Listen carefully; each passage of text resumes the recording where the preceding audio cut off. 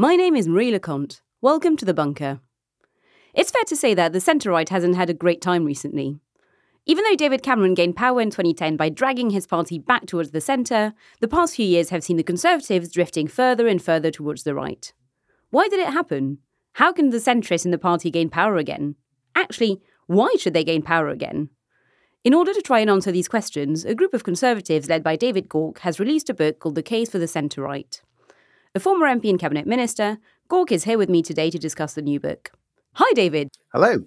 So why decide to make that case now? Like, what is it about the timing of late 2023? I think now is about the right time to make the case. Arguably, it's a case that should have been made earlier, but given the prospects at the next general election for the Conservative Party are sort of pretty daunting, and there is already a big debate about the future of centre-right politics.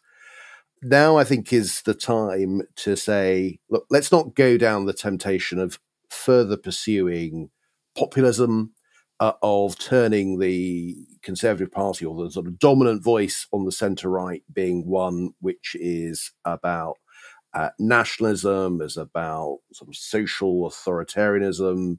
That is going to be a cul-de-sac for the centre-right in this country.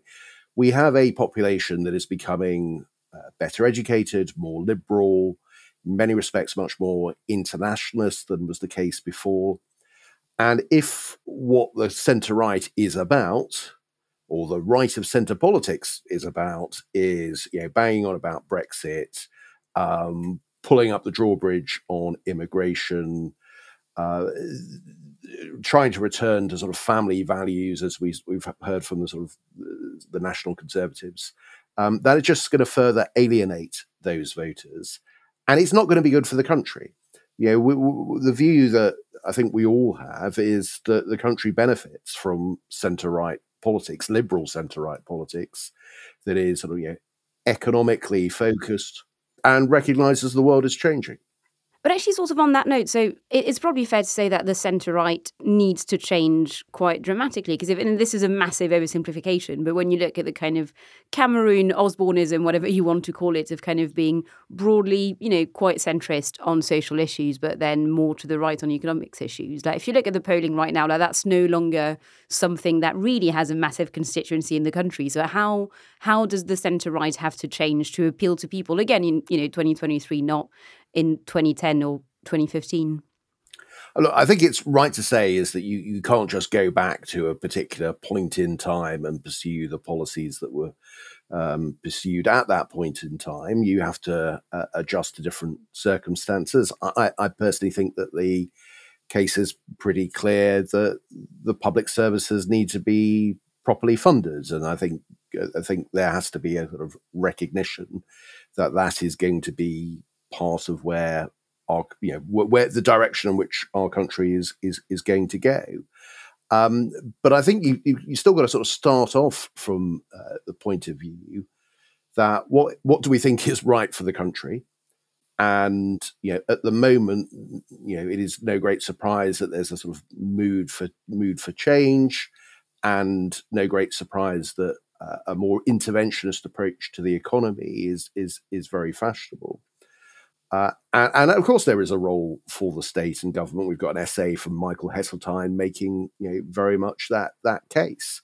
But I think the sort of approach of recognizing trade-offs, being driven by evidence, a sort of pluralist approach, if you like, a recognition of the importance of our institutions that have been, to some extent, under attack from the right in recent years.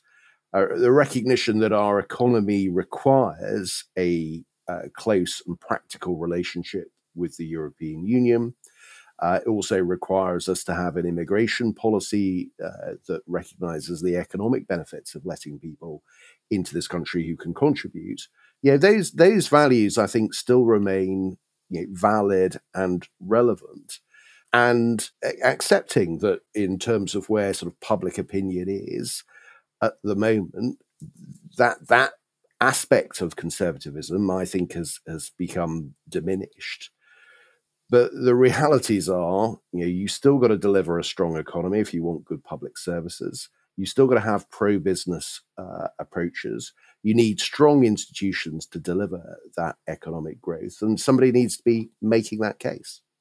But actually, who's the book for? Like, what audience did you kind of have in mind when you pitched the book? Because, you know, obviously, please do not be offended by this, but I think I'm assuming it will not be a kind of like Richard Osman level bestseller, you know, selling millions of copies across Britain. So, like, who did you have in mind when you thought actually this is a case that needs to be made right now?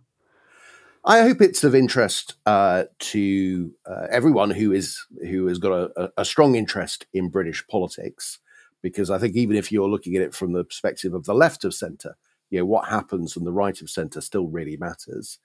But I suppose the particular group that we want to engage, many of those people who feel politically homeless at the moment, who have perhaps traditionally voted Conservative but felt that the Conservative Party has moved away from them in terms of their values and indeed performance in office. And to say, look, there are voices out there that share your views, and now is the time to be articulating those views. And I think some of those people will still be in the Conservative Party, some will be ex-Conservative, some might be not aligned at all, but who feel that our politics has taken a wrong turn, and in particular, the politics of the right of British politics has taken the wrong turn. That it's narrowed its appeal. It worked very successfully in 2019, but we argue the case why that's unlikely to be replicated in future. And I think if we can appeal to those people and say, look, here is a book setting out sort of set of values and indeed a set of some policies. It's not a manifesto. Not everybody signs up to every aspect of it, but a sort of set of policies about how the centre right can re-emerge as a thoughtful place with ideas, and with a sort of sense of how we can make the UK succeed in future. Mm. And how much soul searching do you think the centre right should be doing in the kind of foreseeable future? Because I think a lot of the essays in the book do talk quite a lot about Boris Johnson and kind of what he did in the Brexit aftermath, etc. But we can't forget the fact that actually Boris Johnson never would have become party leader and prime minister if it hadn't been for actually quite a few One Nation and more traditionally centre-right Conservative MPs voting for him in the leadership contest, and even including some voting for Liz Truss afterwards. So how do you deal with the fact that actually a lot of what has gone wrong for the centre-right partly came from actually more traditionally centre-right MPs still, I guess, but either voting against their, sort of like beliefs or self-interest, or deciding to go with the flow, or however you want to call it? How do you deal with the kind of guilt, I suppose, that the centre-right probably should have in the events of the past kind of 5, 6, 7 years? Well, I think it'd be fair to say that some might find this a little uncomfortable reading, and if you were kind of on the centre-right and was an enthusiast for Boris Johnson, there are essays in this book that particularly will feel a bit uncomfortable. I think one of the weaknesses, actually, of the sort of the centrist side of the parliamentary Conservative Party is if you look at all the sort of leadership elections that we've had, including in particular the one in 2019, that vote sort of split off in every single direction.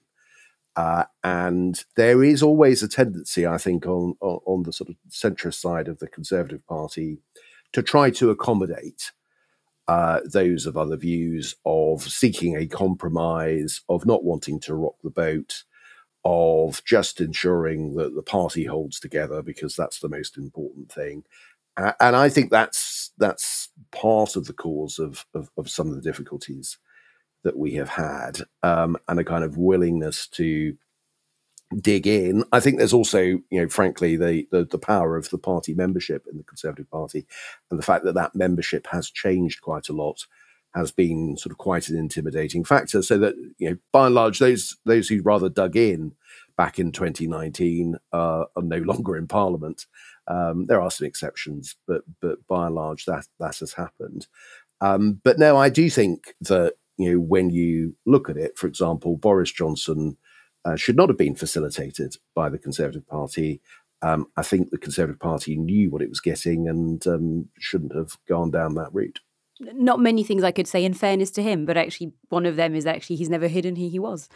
Obviously, like a way back, electorally speaking, kind of internally in the party, has to go through the Tory party membership at the end of the day. Like there's kind of no other way really. So how optimistic are you about that, knowing how the last two contests went and, as you've just pointed out, how the membership has changed? If I was to guess what happens, and of course there's always a lot of uncertainty, if I was to guess, I fear that the next step the Conservative Party will take will be in the wrong direction. I think if the Conservatives lose the next election, Rishi Sunak resigns. My best guess is that the Conservative Party will choose someone who will be on the kind of populist nationalist side of the party. I hope I'm wrong. Truth doesn't require vast numbers of centrist-minded people to join the Conservative Party to stop that happening. But I think the likelihood is that that's going to be the next step. But I think it'll be fairly clear fairly quickly that is the wrong move. Don't think that's what the country wants. If you look at the Brexit issue, for example, a hardline Brexit position is increasingly unpopular. And then I think there is, perhaps the opportunity for the Conservative Party to learn quickly, for that to be an experiment that fails fast, and for the party to try to broaden its appeal. Because, as I say, fundamentally, I think it's in a bit of a cul-de-sac. And if it keeps on going down that route, it's going to have failed to attract new supporters. It's going to lose a few more of its existing ones. And there isn't, in truth, a kind of route back to that type of Conservative Party being popular in the modern Britain. But yeah, the honest answer is I'm not that optimistic in the short term, but I think it's all to play for in the longer term.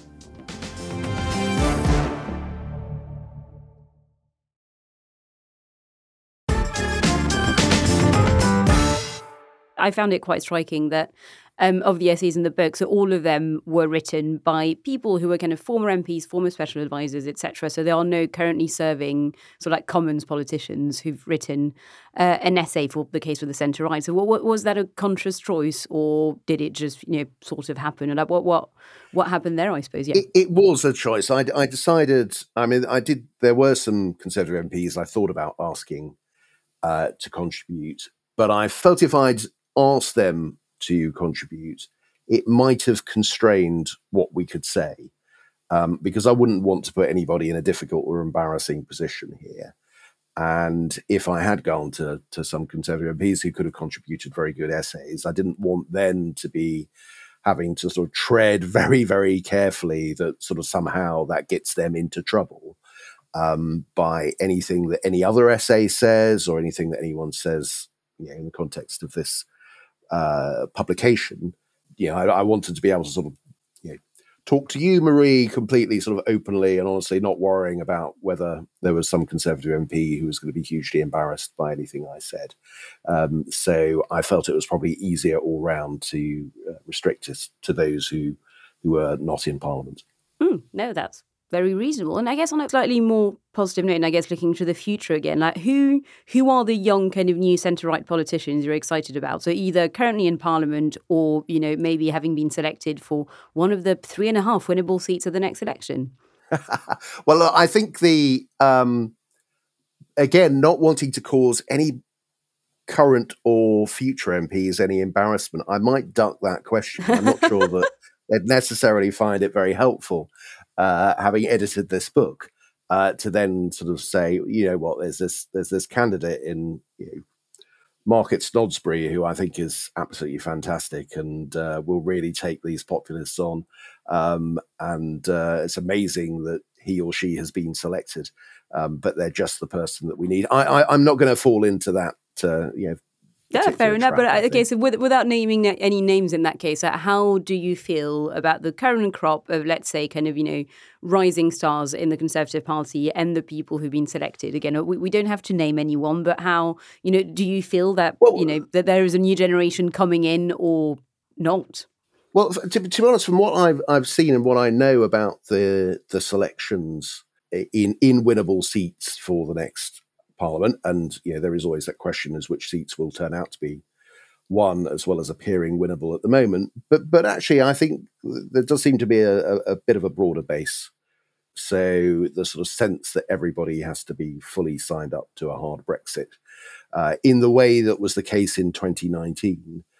That doesn't seem to me to be happening quite the same way. And you do hear stories about how, particularly in what is described as the blue wall, that candidates with much more sort of liberal, moderate positions are favoured and have done pretty well in terms of selection. So I think there are some signs of encouragement there, but let's see see on the other side of the general election. It's also the case that quite a lot of established one nation conservatives are standing down or at risk of losing their seat. So the composition of the Conservative Party after the general election is one where there's some uncertainty.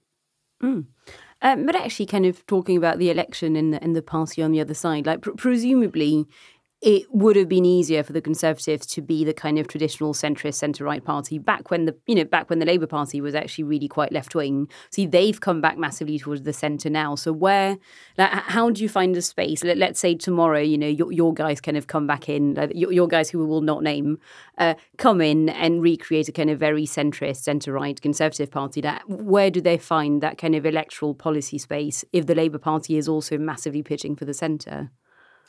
Well, I think there's a sort of big question mark about what the Labour Party will do in office. I mean, I certainly welcome the fact that they've abandoned Corbynism, and that I think is good for the country. But look, if we are to succeed as a country, and that I think has to be the sort of first question, I think it would be helpful if we've got two parties that are essentially responsible, led by people who are capable and diligent and motivated by the public good, and a set of values that is practical and workable. And to be honest, neither party offered that, in my view, in 2019. There's an excellent essay by Danny Finkelstein in the book where he looks at what is it that distinguishes the centre right from the centre left. And argues that to a large extent, this is about temperament, this is about a degree of caution, a suspicion of big utopian ideas, a sort of recognition that change should be done very carefully. I think that's in tune with the general public attitudes, but by and large, that moderate centre-right approach has been very, very successful in UK politics for a very long time. Now, of course, the world does change and politics has to change as a consequence. But I do still think that there is appetite for liberal centre-right values. I don't think Keir Starmer is that intimidating a figure that he's going to kind of close off all the space available for those who hold a different view to him, but also want to reject the populism and nationalism that we have sometimes seen from the Conservative Party in recent years. Okay, and just to finish, I'm going to ask you for two elevator pitches. So the first one is, this has been beamed down to the nation. What's your elevator pitch for the centre-right in sort of like 2 sentences max? No pressure. No pressure, right, okay. So if we want to be a prosperous, secure and united country, the values of pro-business, internationalist, fiscally responsible, environmentally responsible, centre-right politics can help deliver that and ensure that this country re-establishes its reputation in the world and delivers for the British people. Cool. Second one, so this time you're talking to former colleagues like Conservative MPs and Conservative members. What's your pitch for, and this is similar but I think is a slightly different case, so what's your pitch for why they should want the centre-right to regain power on a kind of more internal level? If we want the centre-right to prosper over the decades ahead, it has to recognise how the country is changing. And it has to address the issues that the younger part of the electorate is interested in. We cannot be just the party of older people upset at cultural change. We have to broaden our base, and that means recognizing the case for liberal, internationalist, fiscally responsible, pro-business values, and ensure that the Conservative Party can appeal to a new generation of voters. Oh, thank you. I feel like that was definitely more than 2 sentences, but we can maybe get away with it by saying cheated, that. No, it's kind of sorry. like a French novel. You know those French novels with like every sentence has 17 commas. Like, we can just say it was one of those. Yeah, I was using semicolons with abandon there. No, I could hear them all good. That was fascinating. Thank you so much, David. Thank you. Listeners, if you enjoy this podcast, you can back us on Patreon so we can keep making them. There's a link in the show notes, or just search Bunker Patreon Podcast. For as little as £3 a month, you'll get access to episodes early and without adverts, as well as exclusive offers on merchandise. I'm Marie Lecomte, and you are listening to The Bunker. Good news! Your favourite history nerds are back! Yes, we at We Are History have been trawling the history shelves of our local bookshops. Well, I have, John. You mostly went round finding your books and moving them to the front of the displays. If I can find them, it's a bonus. We are ready to tell you all about what we've learned, from the revolting French to some revolting women. Via some Brits abroad and a foul-mouthed Irishman. So, download We Are History. Our laughable attempt at a silly history podcast. With me, John O'Farrell. And me, Angela Barnes. Wherever you get your podcasts.